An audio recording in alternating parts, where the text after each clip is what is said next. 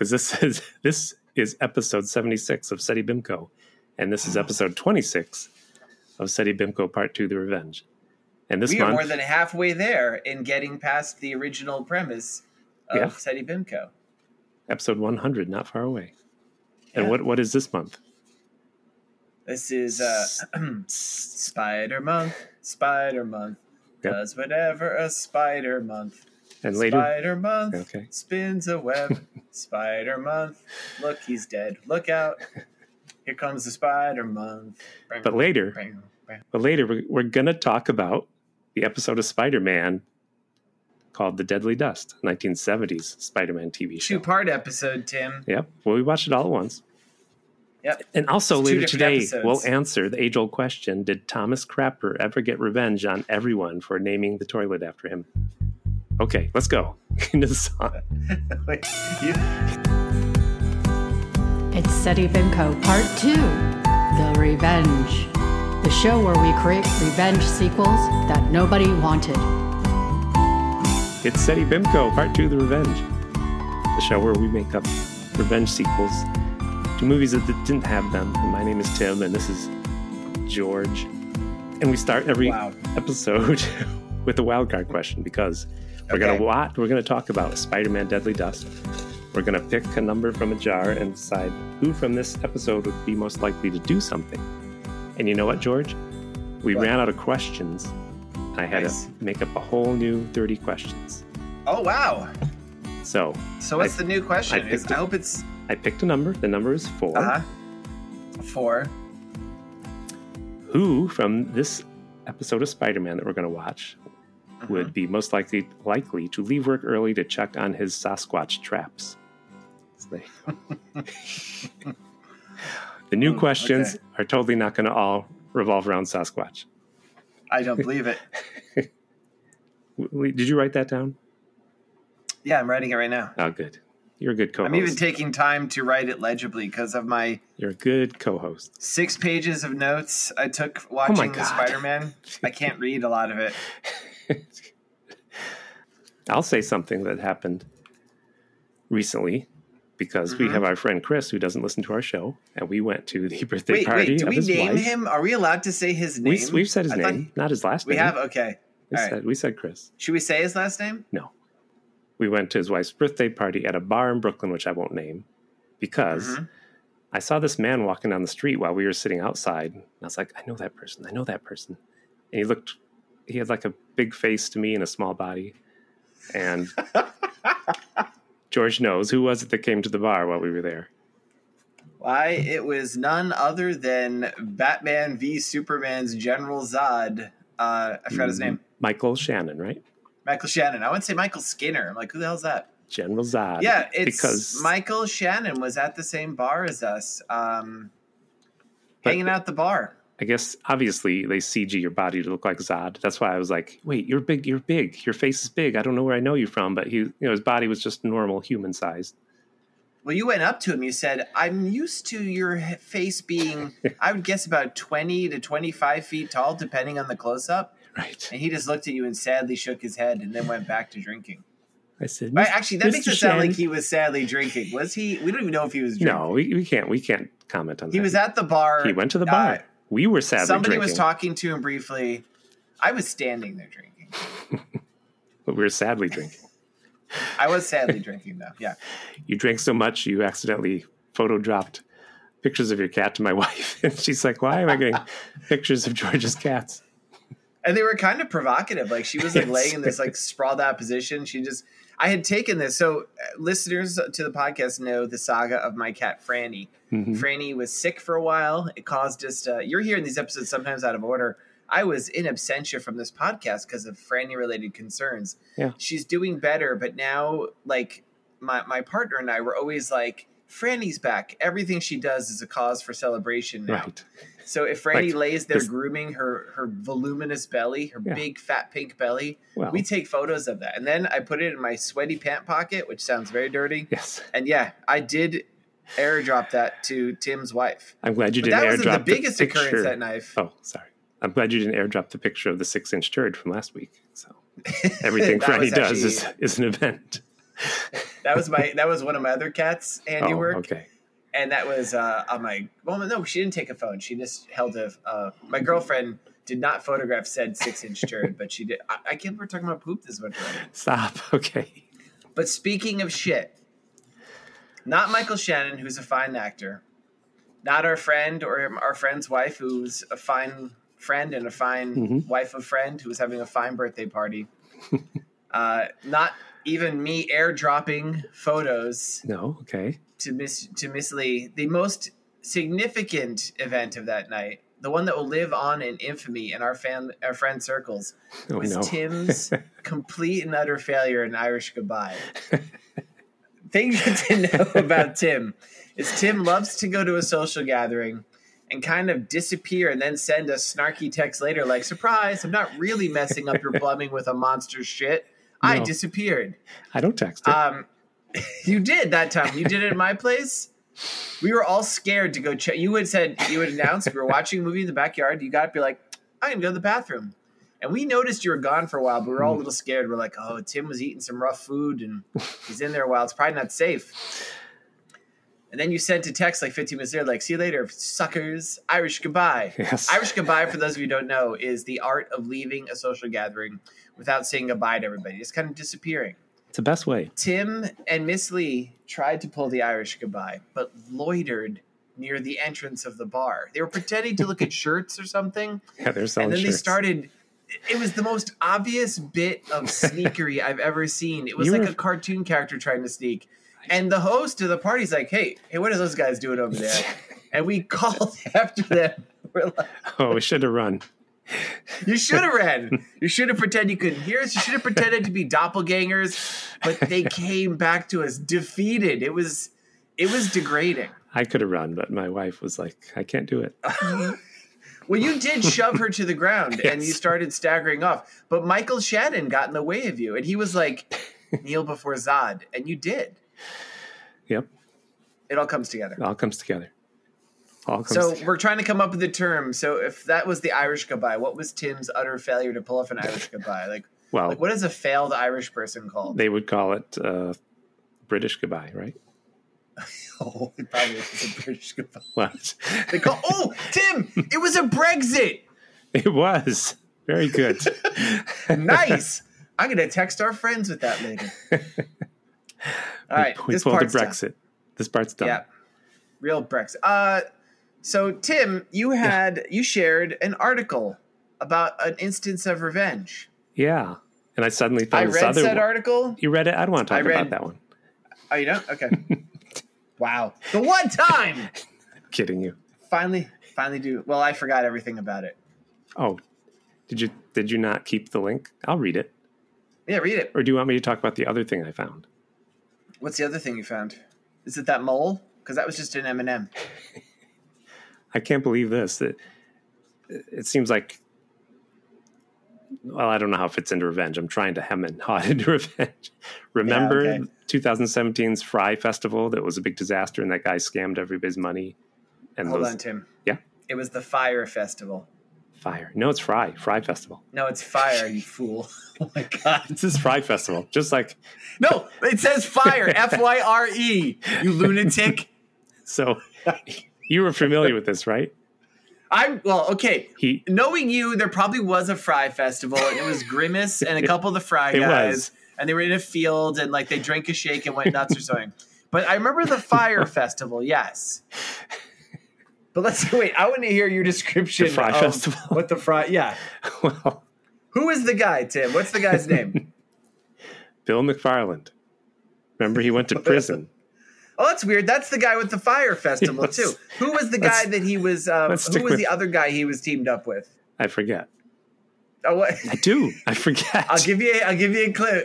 I want you to guess. He was a hip-hop artist. This is going downhill. Yeah, this is going to be good. I can't wait to see you come up with your... The hip-hop artist. I remember who is it? Was. Which guy? Who? Oh... Let the record show Tim is typing Google right now. I'm not. I won't do that. But he's entering Fry Festival, so he's going to get like MC Hammer or something. Yes, it was MC Hammer.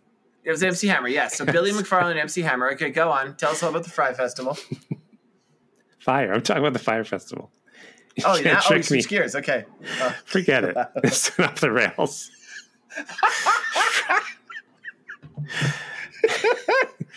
This is our best opening yet. He's out of prison and he's doing another music festival. Oh, really? What's it called? But do you know about him? No, I know. Okay, he scammed everybody. I know about Billy McFarland, who scammed the people. Like, they went to the festival. Paid $5,000 for the weekend. It was supposed to be like gourmet meals. They got like 2 pieces of bologna and white bread with like expired mayonnaise. Yeah. There was no place to stay. I think a lot of the music acts canceled. Yep.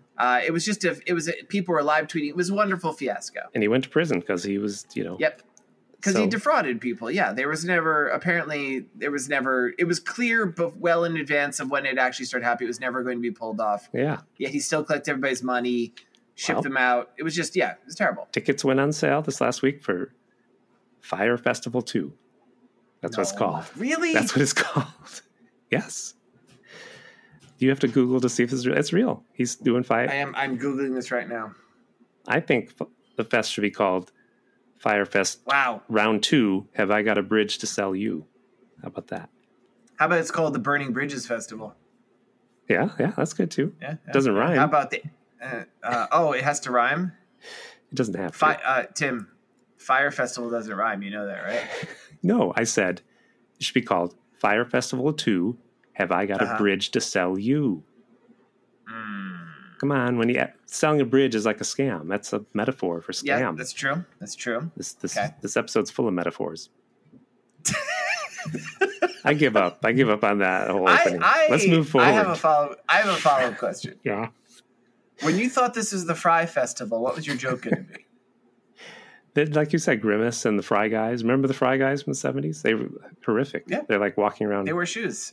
They were like, fries I guess they were shoes. multicolored fries with eyes and shoes. And you couldn't understand what they said. Some of them were like yellow. You couldn't understand what they said. Did they not speak? And you stuck fries into them. They were fries that ate fries. So it's... Tim, you weren't supposed to... Were you inserting fries into Fry Guys? No, they did on TV. Oh. Anyway. What channel were you watching? The Fry Festival, they passed around some bad acid. One Grimace was born and one Grimace died. And one Grimace was hatched and one Grimace died, yes.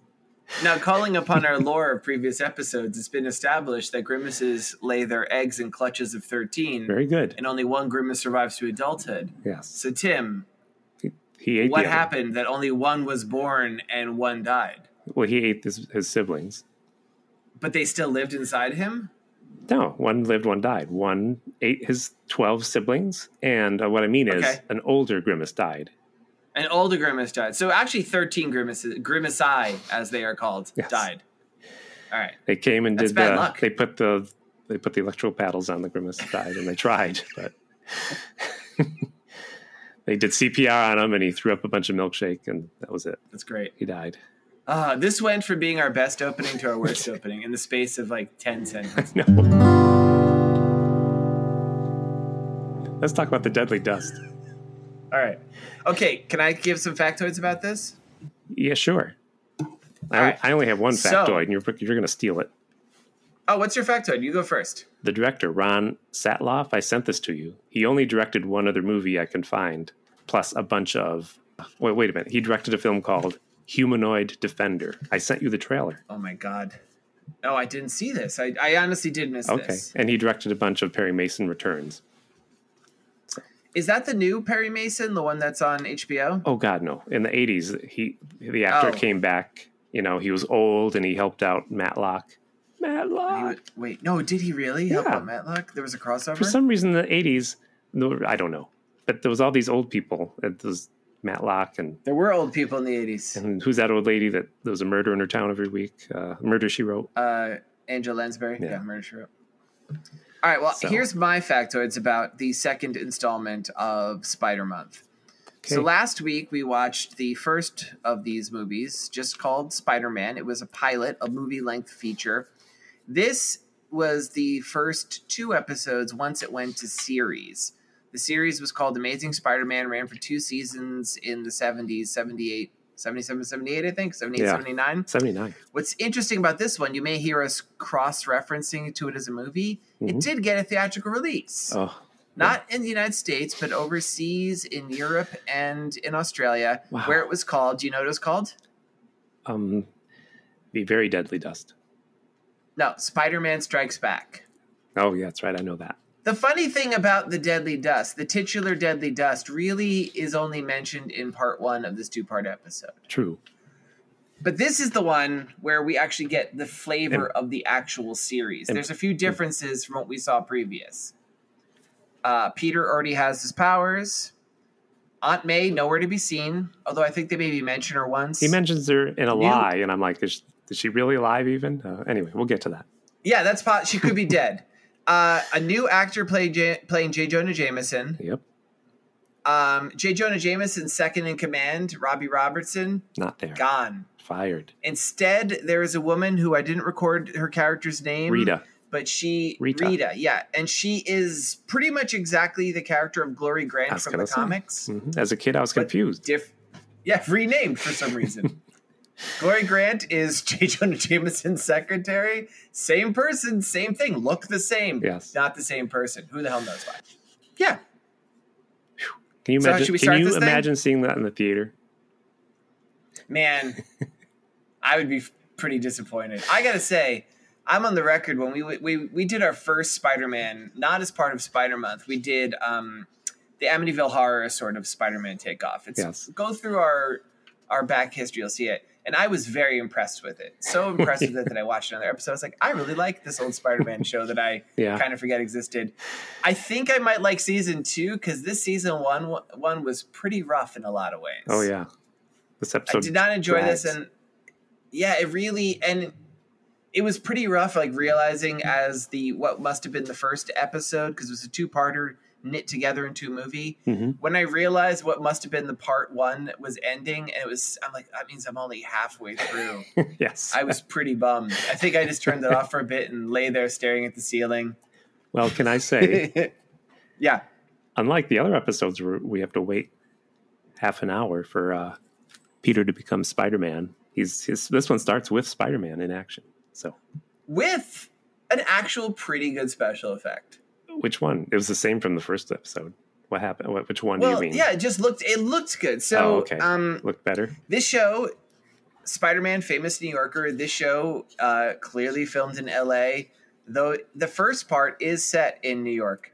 They find maybe the only tall building in LA. Right. And there is a woman. We never find out why. We do. Who is going to jump? Why is she going to jump? Because Captain Barbera's there. He's trying to stop a woman from jumping. Captain Barbera, supporting character. He is a cop. He's like hey, he talks like this. I'm a real 70s sort of cop. I smoke while I sleep. Because what he says to her is, hey, if you kill yourself, you'll never see your boyfriend again. And she's like, I don't want to see my boyfriend. That's why I'm doing this. And that's actually boyfriends. So a woman who doesn't want to see her boyfriend, you'll never see a guy again. And then he goes, you'll never have a pillow fight with your girlfriends again at a slumber party.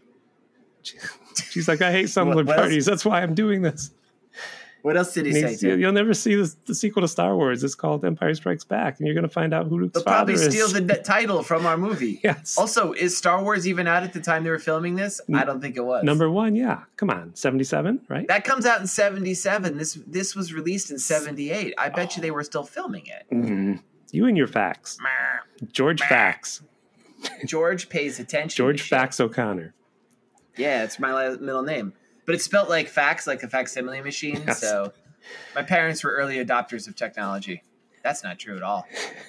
No, They're like Luddites. Anyway, so she's on like not the top of the building, like maybe the 16th floor of an 18th floor building. I think it's the same building from the first episode where the man tried to jump. It looks just like the same architecture. It probably is because there's not that many tall buildings in this area. Like you could see, there was a couple funny times they would show shots from the top of the building of the parking lot surrounding it, but they would make zooming traffic noise so as to simulate it was a street. But it's just it's a standalone building by itself. Mm-hmm. Captain Barbera, who is the only police officer on the scene, has been trying for a half hour to talk to this woman with his, various things about you'll never see your boyfriend. Spider-Man skitters down the side of the wall. And like I said, it looks pretty good. It does. And he just shuffles over there. Shuffles over there, kind of like creepily. This guy like doesn't scoop her up and carry her away. No. Doesn't like talk to her like, "Hey, you got other stuff to live for." Just kind of like clings over her and kind of like squirms her way over to the window, and then he disappears. And we learn. Oh, George, he says a funny Spider-Man line. He says, "Special delivery, Captain Barbera." And he's like, I guess that's funny. Thanks. And he's like, "Wait, come back." But we do learn that this is the first time someone other than Peter Parker, who, spoilers, is Spider-Man, has photographed Spider-Man. People have seen it. It's on the news. It's his big coming out. Everyone's like, wow, there's a man with the powers of a spider in quote unquote New York City. He's got lots of legs. Then we cut to that reference to last week's episode. We'll get to it. Where J. Jonah Jameson apparently doesn't know how many legs a spider has. Speaking of J. Jonah Jameson, we then cut to the Daily Bugle offices, which is an empty office with a lot of typewriting noises in the background. And we meet Glory Grant, George. Who this is what? They close in on the cornerstone of Daily Bugle. Oh, the plaque. Yeah, and it was founded in 1890. You know what happened in 1890? You know what else was founded in 1890? What, Tim? What? You know what happened in 1890? What, Tim? Artist Vincent van Gogh died in France at the age of 37 after shooting himself 2 days earlier.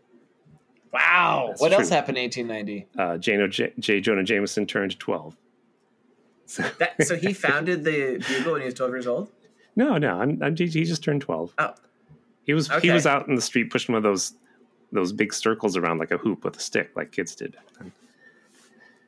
You know, whatever that game was. Wow. Okay. All right. So there is a great line here. Gives us a little bit of insight into the sassiness of not Glory Grant. She and Peter are buddies. We learn from their conversation she's been working for J. Jonah Jameson for a year. Yeah, we know they're buddies. They got like a comedy routine going on. Yeah, and she has this great line where she says, Jameson is so conservative, he won't eat a steak if it's pink. Yeah, I heard that. I thought that was pretty good. They did a lot of takes because she improv takes. Did you see the ones that they didn't use that she said? No, what else did she say? She said, JJJ is so conservative, he wouldn't eat a hot dog unless it identified as a bottom. Wow, what else did he say? He's so conservative, he won't eat a Cookie Puss ice cream cake unless you add a Y to the end of that title. That name.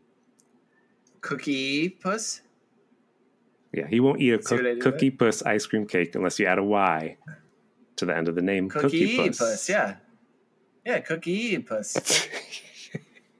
You trying to ruin what I was talking about, which wasn't trying to be a joke. Wait, he also said, she said, JJJ is so conservative.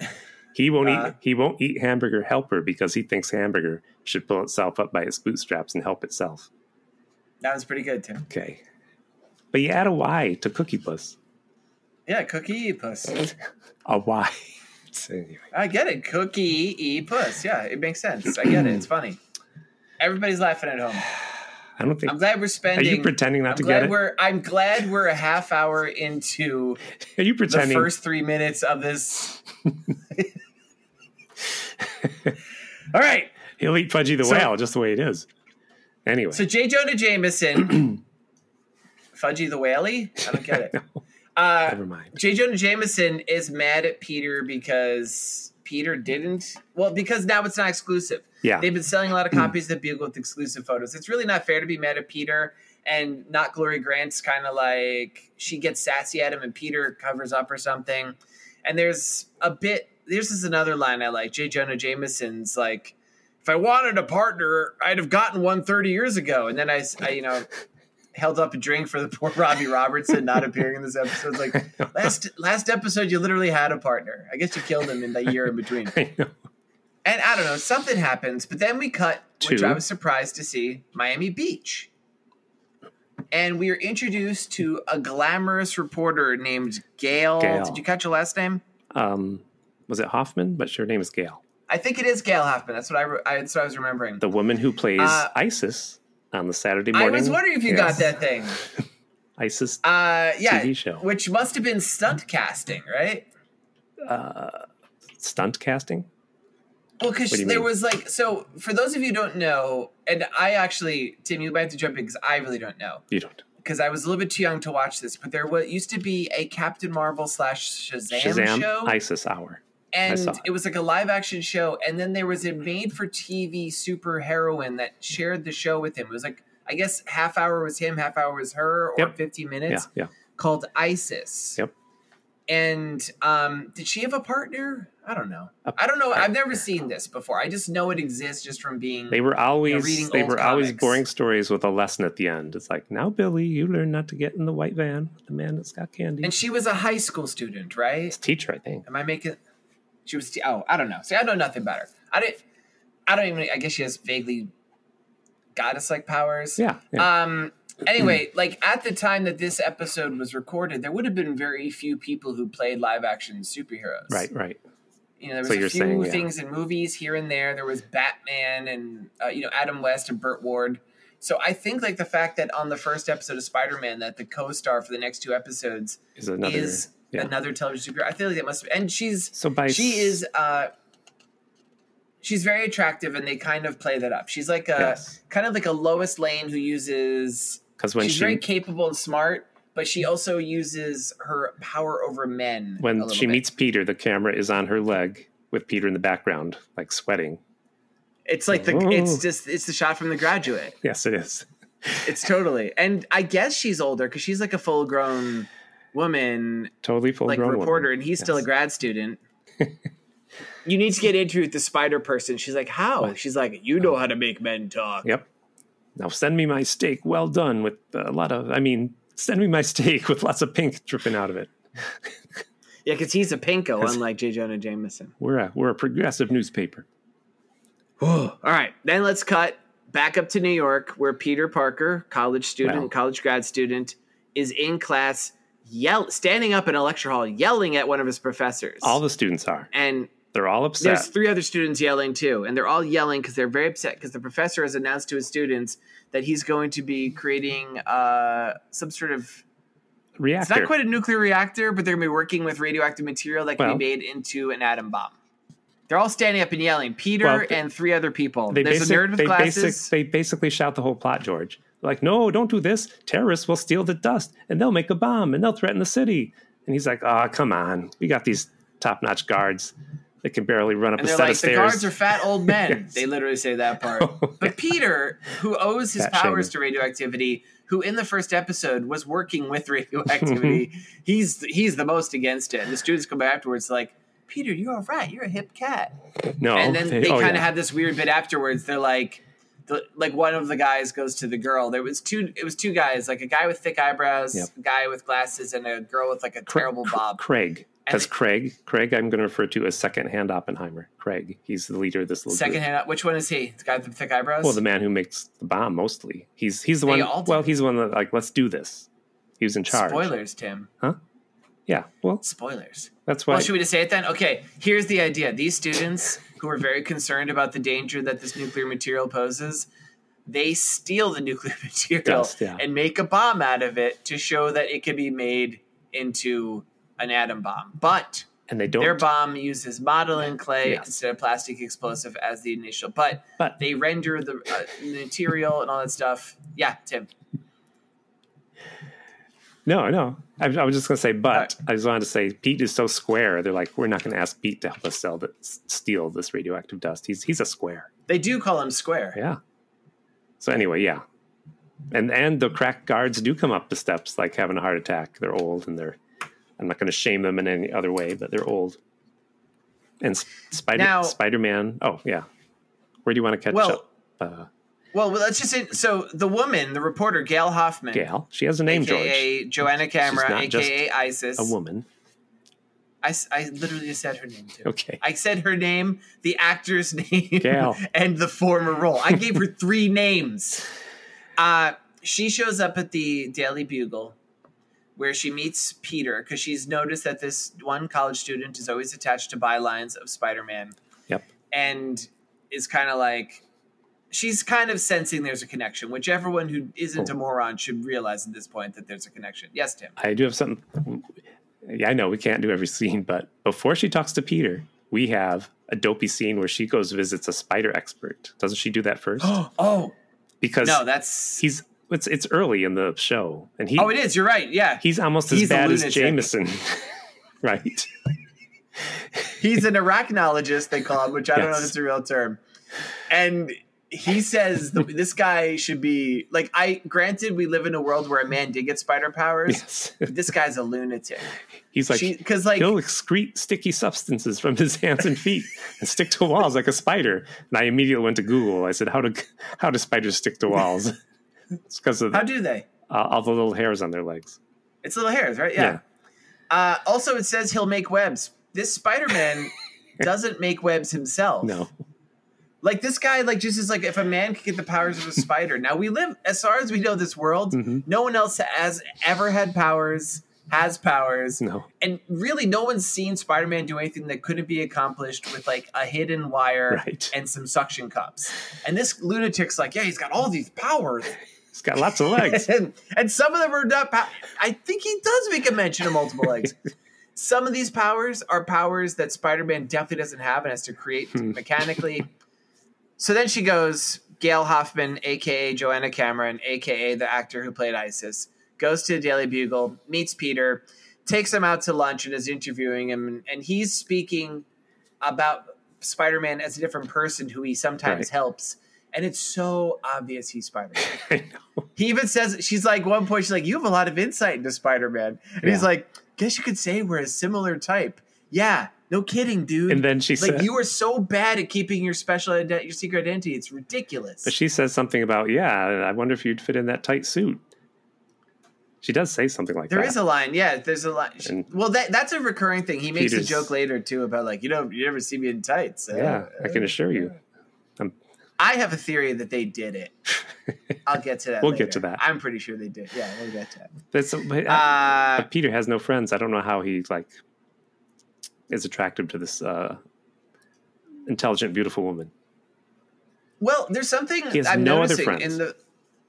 but every episode, it seems like there is a new love interest. Yeah. That because the first episode, there was Judy Jetson, the daughter of the somebody who's a victim of the guy who's a supervillain, but it's not really a supervillain. Right.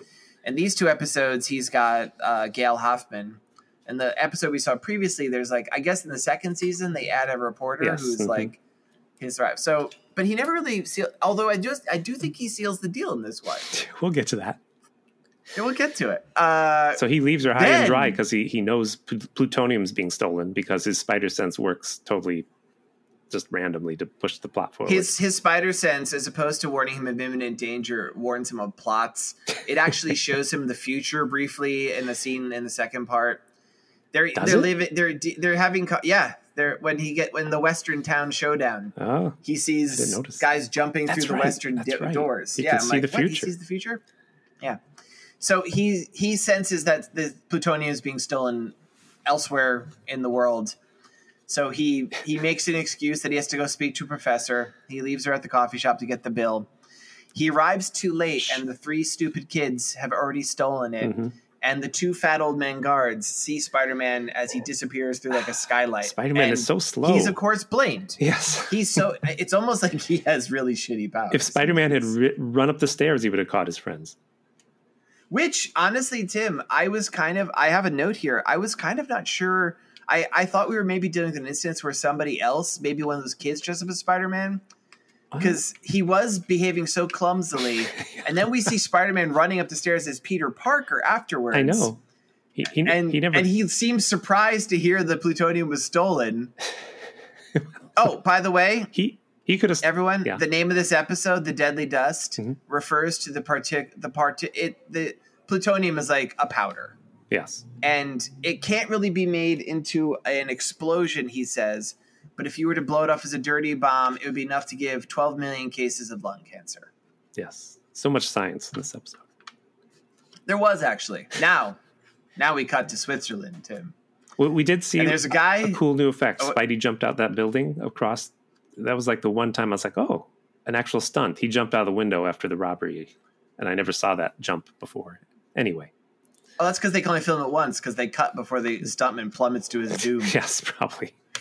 He just falls like a rock and splatters like a melon in the parking lot. All right, now we cut to Switzerland. Yep. And there's a guy who I thought was J. Jonah Jameson, but it's not. Mr. White. Mr. White. Now let's talk about Mr. White. He could be Kingpin again, for all we care, but he's Mr. White. The fact he's not Kingpin is outrageous. He is a supervillain. Mm-hmm. He is a very rich man who is surrounded by women in bikinis. As he says later, I like women in bikinis. Yeah. Did you catch who this actor was? I thought I looked him up, but I really don't know what else he's from. His name is... Oh, I didn't write down his first name. His last name is Alda. He's Alan Alda's dad. What? Oh, yep. I did not realize that. Wow. Yeah, that's awesome. I was pretty excited for that. I didn't know his dad even acted. Nope. And he has a brother that acts too, I learned from that. Wow. So Mr. White is this rich international criminal/terrorist businessman guy. Very hands-on. He has goons that do stuff for him, including this one rather big guy with a beard who beats the crap out of Spider-Man, even though Spider-Man is supposed to be thousands of times stronger than a person. But should we just say it? Just like the villain in the last episode. He's got a bunch of karate henchmen. Oh, every fucking episode of this has kung fu. It's so funny. There's just ridiculous. It's a sign. It's the 70s. The Western world had just discovered a thing called martial arts, and they were bananas for it. Yes. So they got every cut rate martial artist working in Hollywood to film a scene where he awkwardly fights against a guy in a Spider-Man suit. Right. But we're getting ahead of ourselves. Mr. White, who's getting a sponge bath, he's in a bath, getting rubbed by a couple ladies in bikinis, reads about the theft in the newspaper of the plutonium being stolen. Somehow doesn't know that Spider-Man was involved. I guess that part wasn't reported. We're still in the setup of the first part of it. Well. All right, can I just do one of my things where I cut a lot of stuff together? Okay. All right, so there's 3 students who stole it. They're in their fucking apartment. Yep.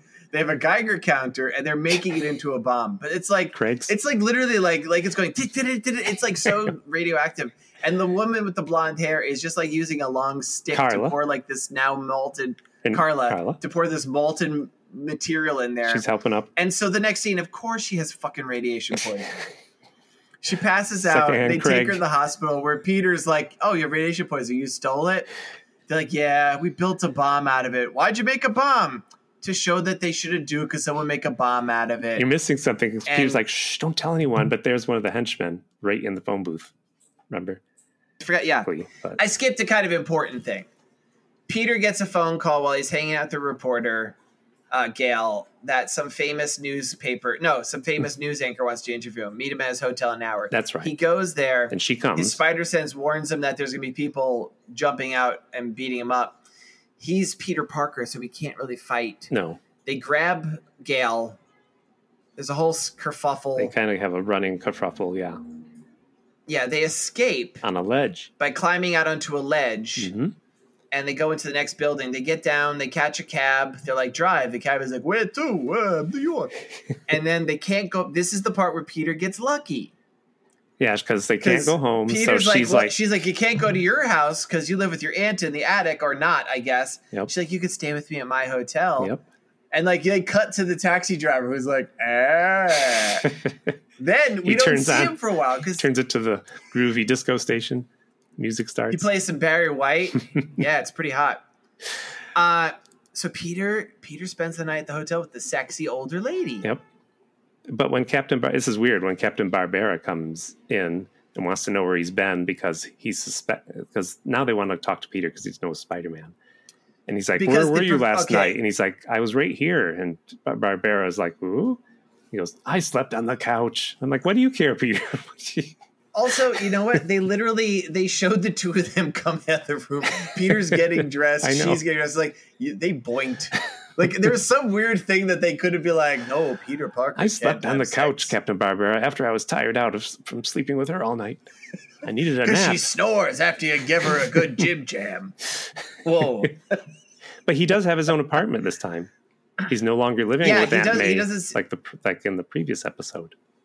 Which we weren't sure if he was with Aunt May, because there was Steve, his lab partner, who was actually Steve Rogers, made that reference about you could get it delivered at your house, who lives in your aunt's house, who lives in Queens. He was living up in the attic. He was crawling out of her house. I think he moved out. So here, I thought about it, Tim. I thought about it too. He had his own place. And there's three straws to the camel's back that made Aunt May kick out Peter. Another list. These lists are great because they really stop us from talking about the plot. Go for it. What's the list? What are the three? The number one. See, Peter demanded a Cookie Puss ice cream cake for every occasion, including Uncle Ben Remembrance Day.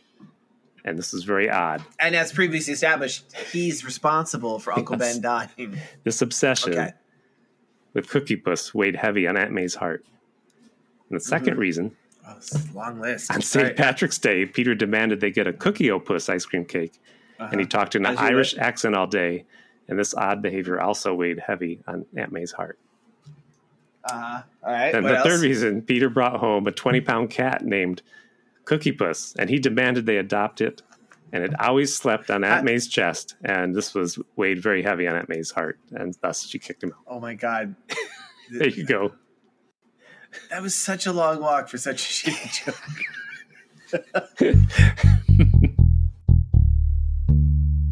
While they're at the hospital with the woman with radiation poisoning and Peter figures what's happening, Mr. White and his goons break into the people's house at home, steal the bomb. That's right. And disappear. But Peter, doesn't Spider-Man show up to help?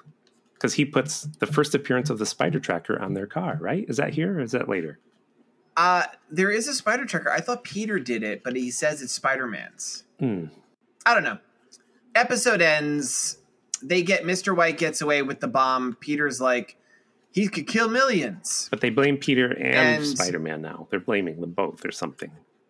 Remember, that's why they want to talk to Peter. Peter is blamed because his professor says the only person in the class who's smart enough to build the bomb is Peter. And but the guy who you're calling Oppenheim off-brand Oppenheimer. Craig, hand me down. He said he could do it, but he did it wrong, and that's why she gets radiation poisoning. That's why. Also, those three characters are done as a point one. Now we move on to Mr. White because they bring Carla to the hospital. Yes, we never know what happens to her, do we, George? Carla. She dies. Carla. Or Carla. Yes. Okay. Anyway. All right. She's getting treated for radiation poisoning. All right. Now can I get into the second part? Let's see. Let me just see my notes. Okay. What's part two? All right. So I'm just looking through. Oh my God. There was the line. Okay. Oh, you meant he went in the hospital. He went in the bathroom because Gal showed up. The whole thing in this episode is Gal keeps showing up. And he's like, damn it, I can't turn into Spider-Man. Remember, she came to the hospital. And he's like, okay, Gal, I got to go to the bathroom. And he turns into Spider-Man and goes out the window. And she comes in there and finds out he's missing. There's also a weird scene where, like, there's, like, a blonde doctor, like, combing his hair. Yep, he wouldn't leave. Like, it's odd. All right, do we get everything we need to talk about this? Yep, because that was boring. Oh, and Peter gets in a fight as Spider-Man with the big henchman who beats him up and throws him off a roof. He says, watch how an exterminator squashes a bug, and he throws him off the roof. Yeah. Great line. He picks him up over his head, throws him off. Peter just gets whooped, like doesn't do a good fight at all. And the guy thinks Peter's dead, but Peter shoots a relatively decent special effect. Yeah. He shoots a web and catches himself. He never looked. I can't believe he wouldn't look to see. And he doesn't look because he just tells Mr. White, he's dead. I threw him off a 16-story building. He's dead. Yeah. You should see how the exterminator squashes bug. Did I tell you that, Mr. White? Oh, and at some point, Peter gets fired by J. Jonah Jameson, and understand why. Because he's suspected of being a terrorist.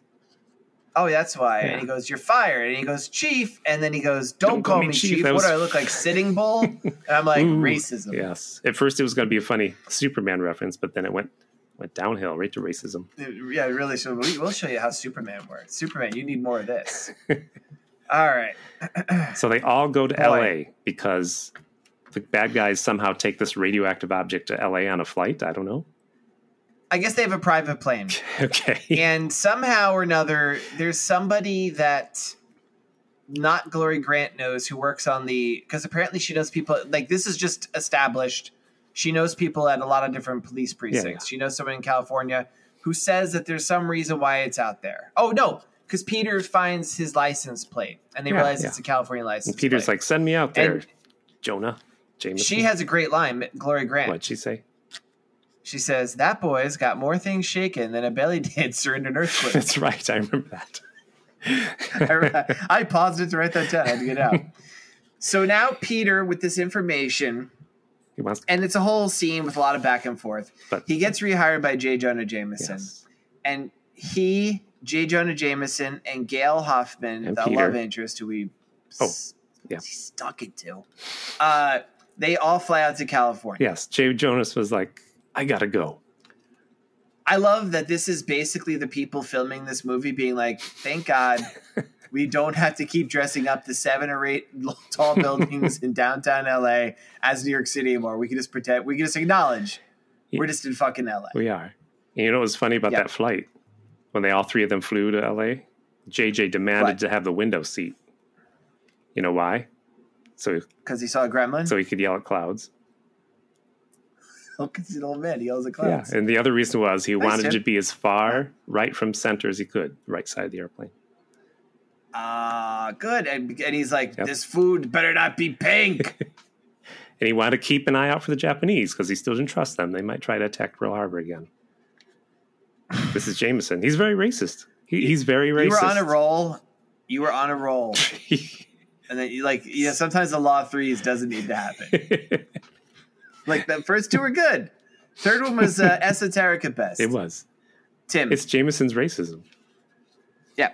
So the 3 of them, it's like they're at a hotel. We see him. Jameson orders an orange juice for $2. You want to know how much that would be? Oh, yeah. How much? In today's money? Do it. $9.38. Ooh. It would be. It'd be $10. It'd be $10 easy. And he's sitting out there in his suit by the pool. He's a suit. And we get our first shot. Notice I say first. Yes, I know. Of Gail in a bikini. No, she's not in a bikini. She's in a bathing suit. And he's like, very demure bathing suit. Where's Peter? Get him down here. Why don't I look at ladies by the pool with Peter? Yeah. Well, we see Peter in a bathing suit. He did put a Speedo on at first. Sorry. He didn't have a Speedo, did he? No, he had like little orange shorts. At first he wore a Speedo to the pool, but management came out and said, no one older than 80. If you're over 80, you got to wear a suit by the pool. You are not European enough to wear that. So we see Peter in his bathing suit. He wears like orange 70s shorts. He has a towel over his chest because he doesn't want to show off his chest. Has a little Spider-Man emblem on his shorts. He's got the spider tracer. Got a little spider emblem, which was probably a bad move. They go trail the bad guys because he put the... George. He put the... Wait, did they fucking fly? Did you see Did they drive across country?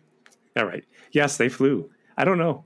Yes. No, they flew, but did the bad guys? Because he put the tracer in their car. That's why I said, did they fly this radioactive material out there, or did they drive all the way out? The show now.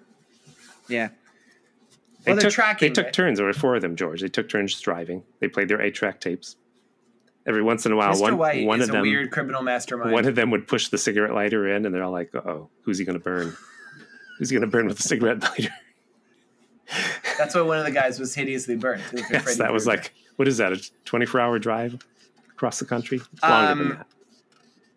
But Peter. So, George, I'm getting this in, George.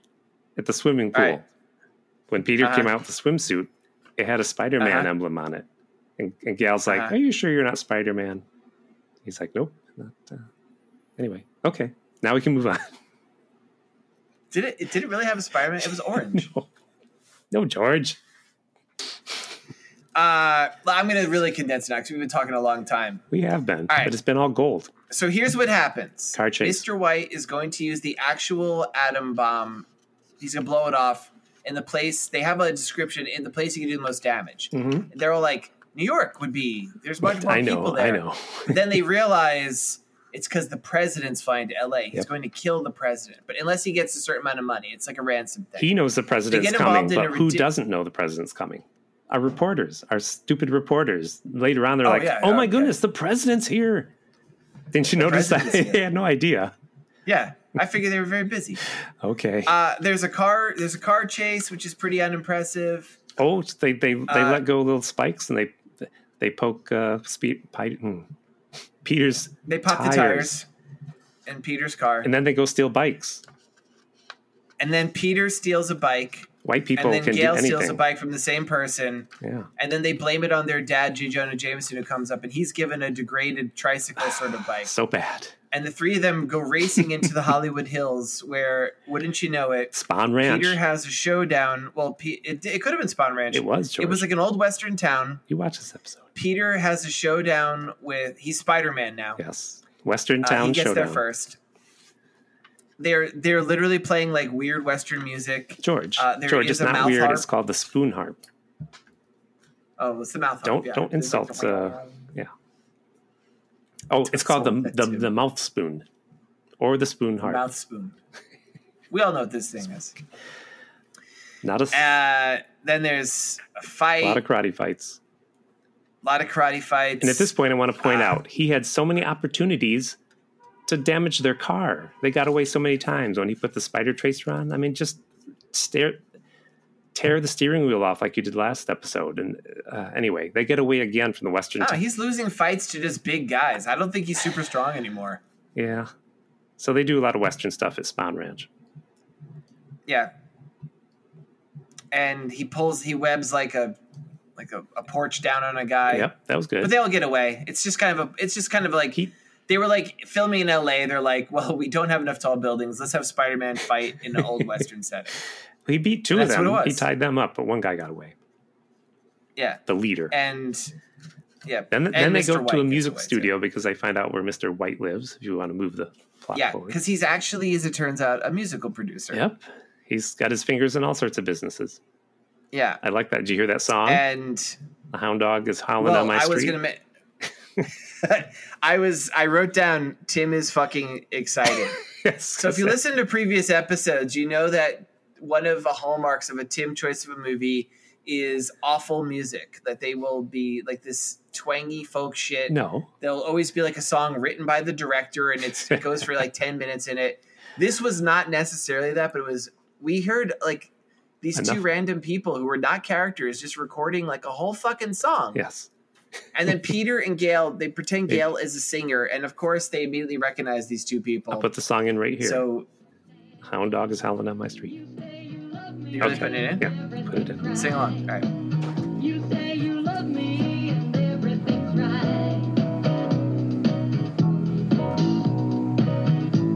When a hound dog is howling on my street, when a wild man loses control. They kidnap Gail. They make her dress in a bikini. So people. The reason given, we finally get Mr. White's line. She's like, "Why did you dress me in bikini?" And he's like, "I like women in bikinis." I'm like, I mean, this guy. And to make sure you have no weapons. So. Oh, he does point that out. Yeah. And Gail is, of course, she is a spicy meatball. Yes. I was surprised to see that this woman who was pretty famous as Ice. Yeah, she was very, very fit. She was well known as Isis, worked here. Her last role that anyone knows of was 1980. Like, she just gave up and worked in hotels. Well, you know. Like, she seemed like she had a pretty Hollywood can healthy be career. Crappy for ladies. Maybe she just didn't like it. Yeah, I unfortunately, it's probably something like that. Because she's still, you know, we know that there's like there's a lot of ageism in Hollywood and stuff. She still seems like she's a very young actor. She still seems she's still definitely very attractive. And she still seems to be getting a lot of work. Mm-hmm. And it's just very surprising that like she just gave up. But yeah, it's probably some sort of fucking Harvey Weinstein shit. Yeah. But Spider-Man breaks into their compound. Is that what we're up to? He drives a car, climbs up the hill. I call this guy Man Mountain Marco, the big guy he keeps fighting, by the way. Oh, reference to the actual comics. That's actually good. Yeah, he should be. Yeah. I don't know if he's named. Yeah. But did you see how he beat Man Mountain?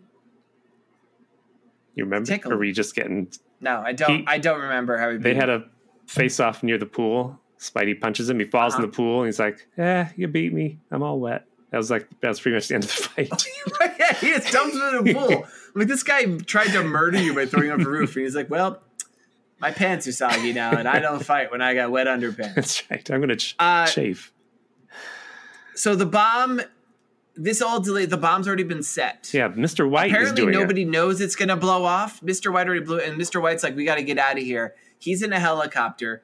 Peter knows where the bomb is somehow. This part is This ridiculous. part, I didn't understand what was happening because it's L.A., so there's Yeah. no tall buildings to swing from. Peter is in the air. No, Peter goes to the airport he's- and to a man. He's like, He "Hey, you want to take me up in a helicopter? I'm doing like evil Knievel stuff." And yeah, but and the guy, but I don't have any he's like, money. I can't pay you now. And he's like, don't worry about it. Let's do this. Guy takes him up in the air. And you can see the boom mic. I must point this out.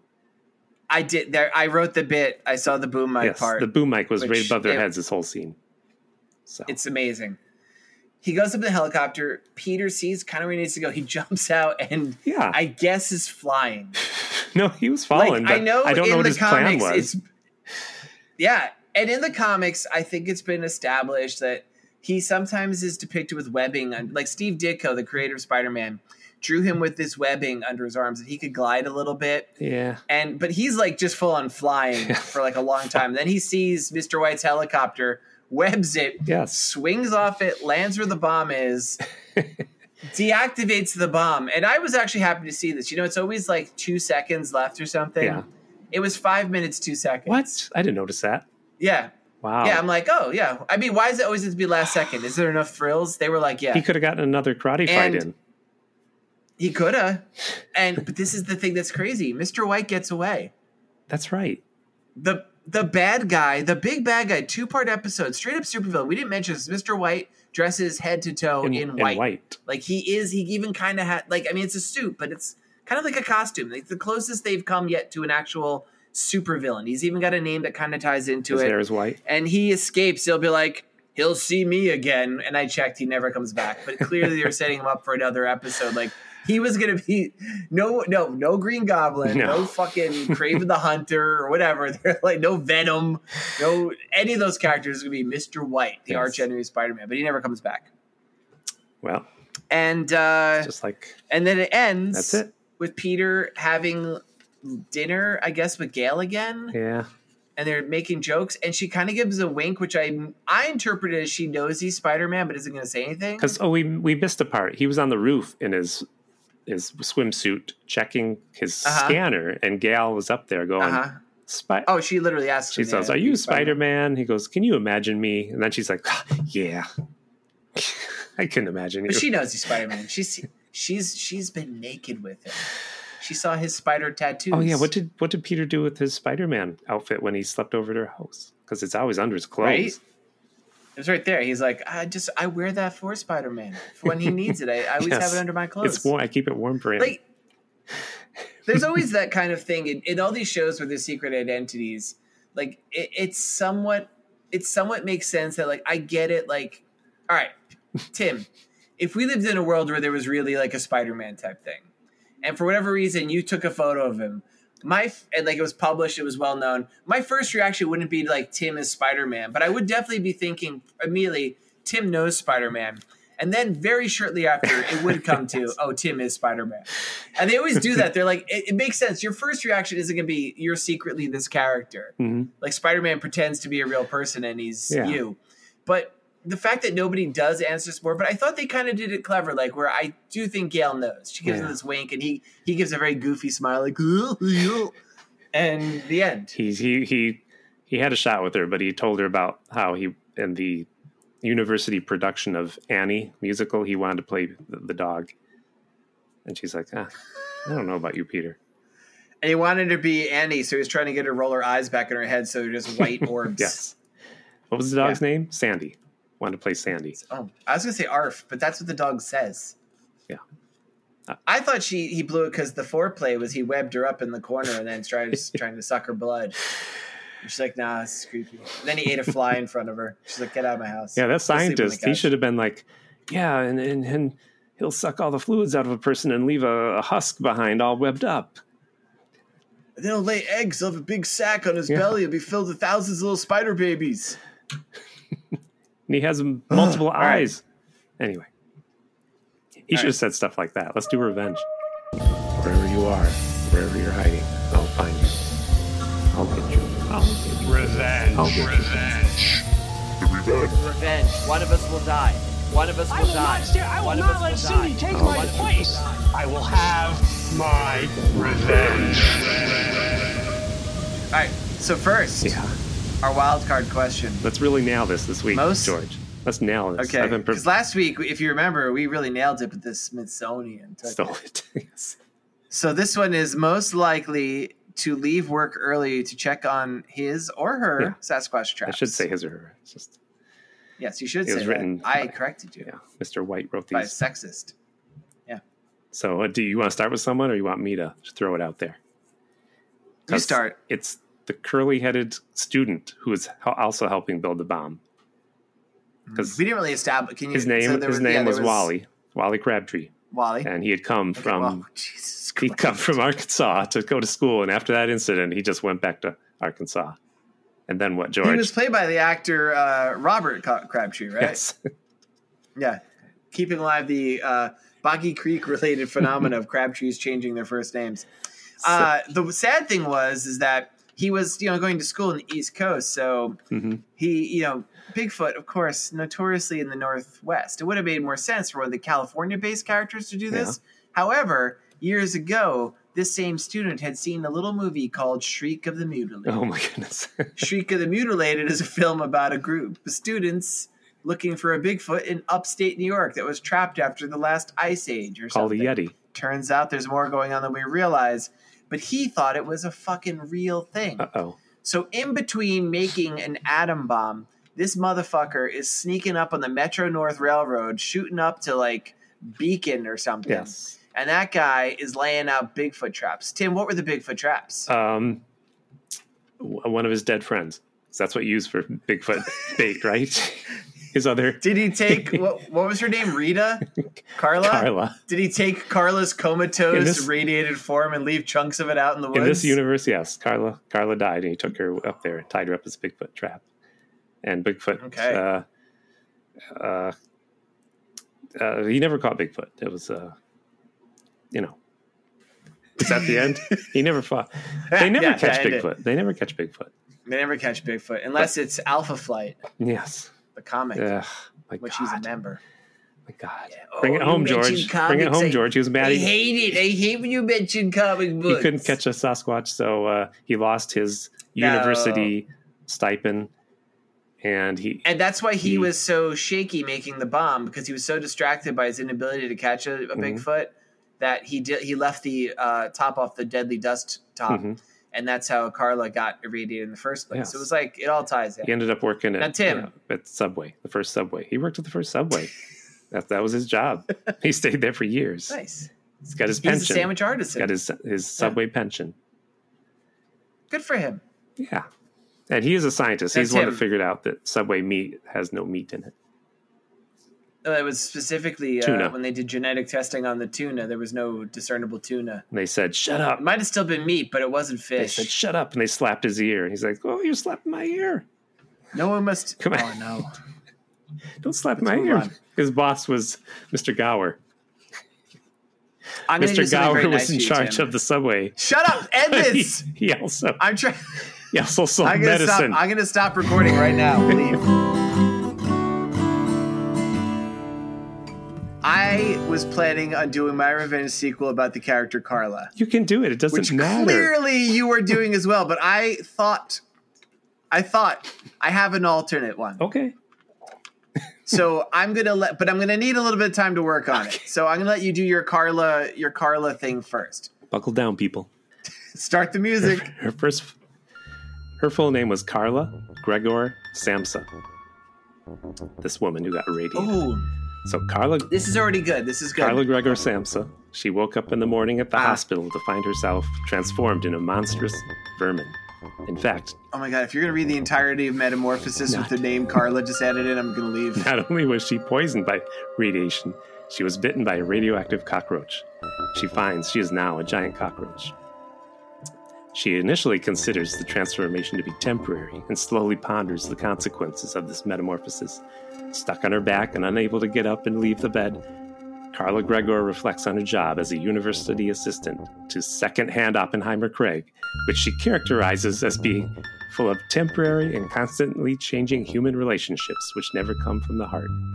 She sees her employer as a despot and would quickly quit this job if she were not her family's sole breadwinner while working off her college tuition. You have a question, George? I have a question. Are you really just going to do Metamorphosis the entire time? Shh. I'm sticking to this bit. Stick with me. While I'm going to go inside. Let me know when it's over. Call me on my phone. Come on. 3 more paragraphs. 3 more paragraphs. Tiny, All right, tiny. While trying to right. move, Carla finds that Craig has shown up to check on her, indignant about Carla's unexcused absence from the lab. Carla attempts to communicate with both Craig and her doctor, but all they can hear from behind the door is incomprehensible vocalizations. Carla laboriously drags herself across the floor and opens the door.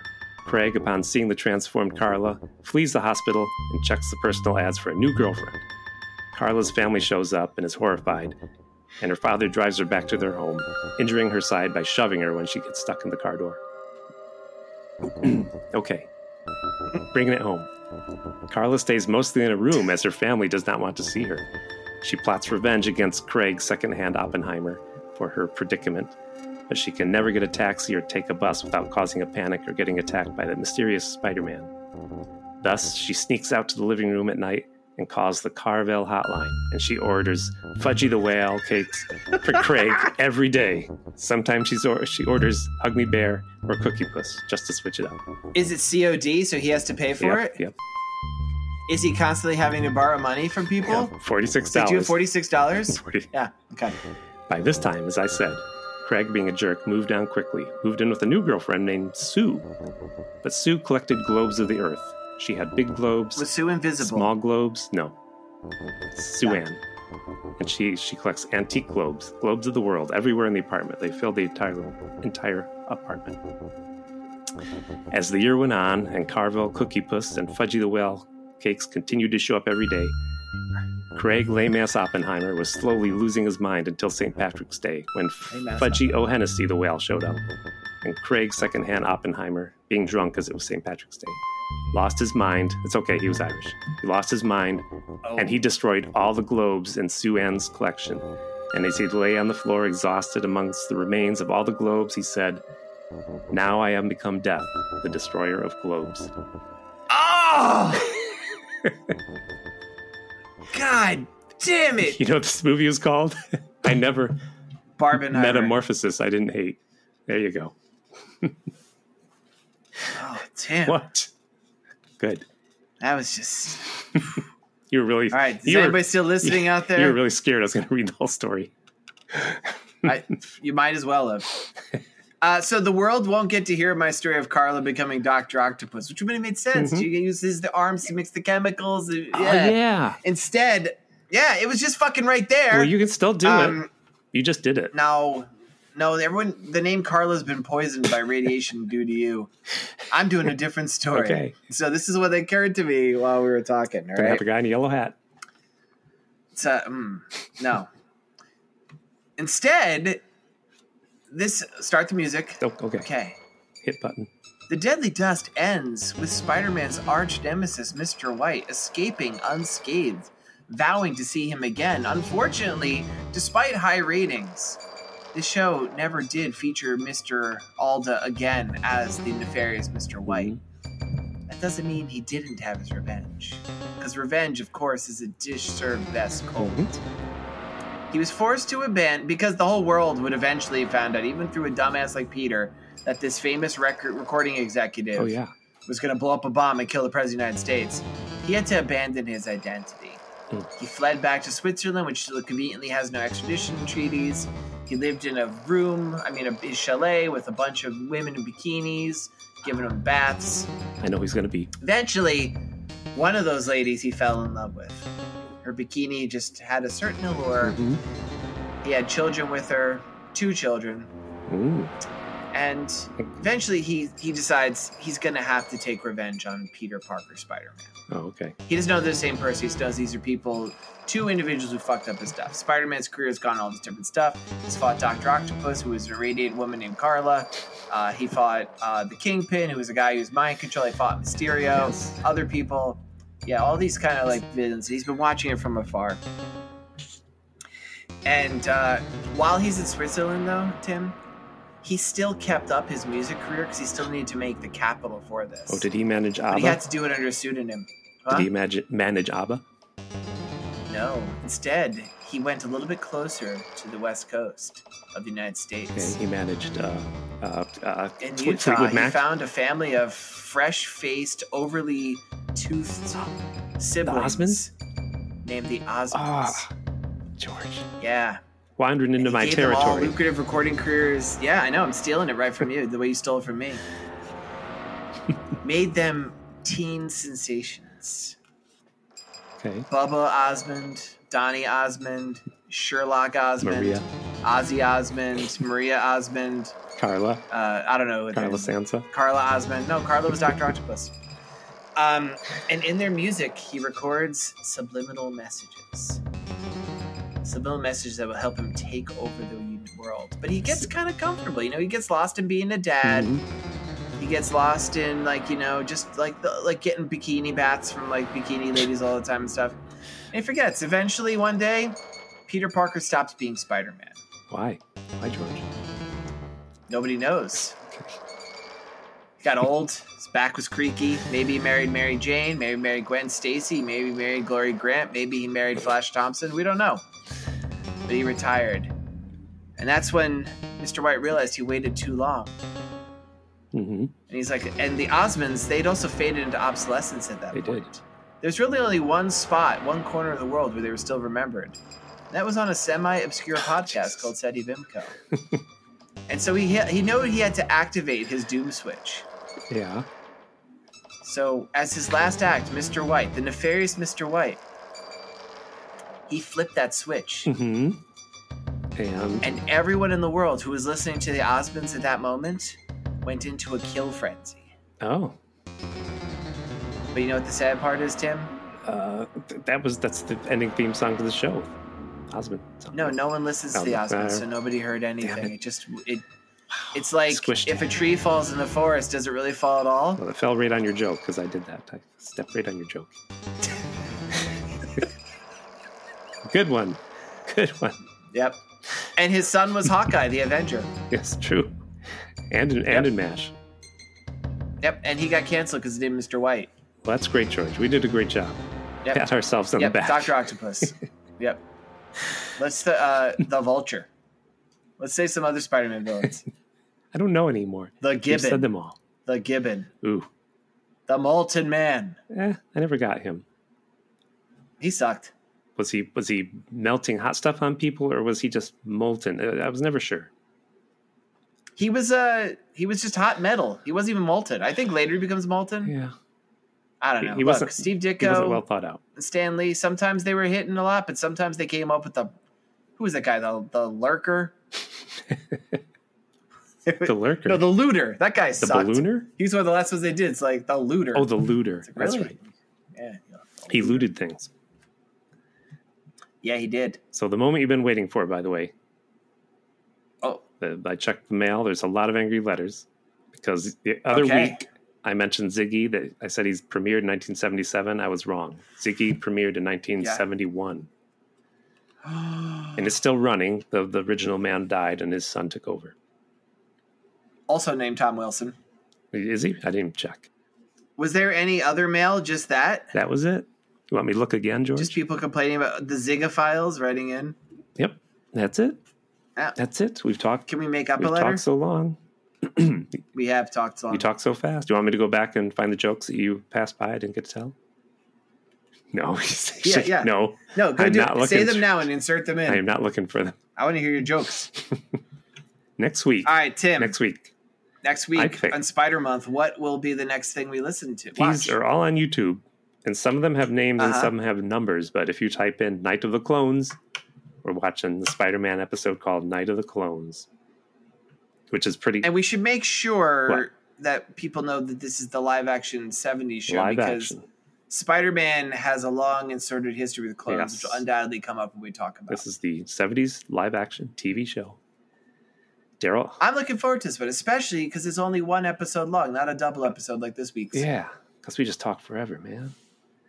That was too long. It's too much plot. We left out half of it. Like us.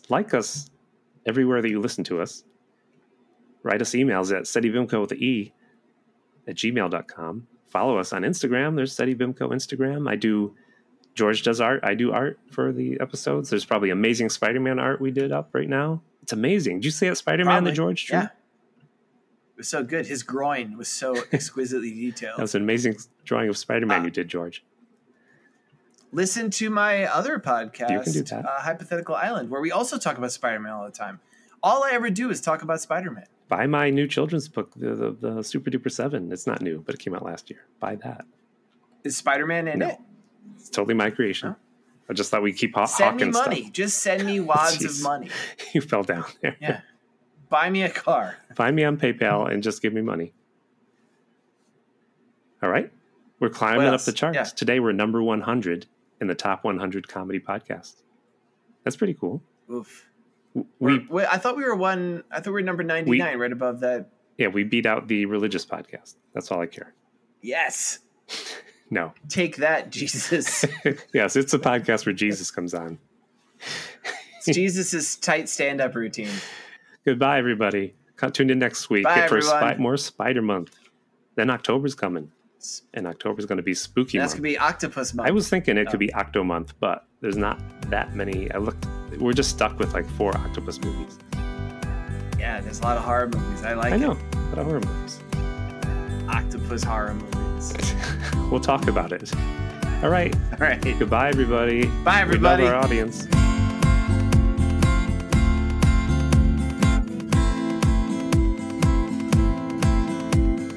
This has been a Pity Party Line production. Party line, it's a party line. Happy St. Patrick's Day from Carvel. I'm here with my good buddy, Cookie Old Puss. We want to help you celebrate. That's right, Cookie Puss. We want everyone to know that we're made at participating Carvel stores with America's freshest ice cream. The families who own Carvel ice cream stores would love to make a St. Patrick's Day cake for you and yours, or any day that you want America's freshest ice cream. Please visit them. Thank you.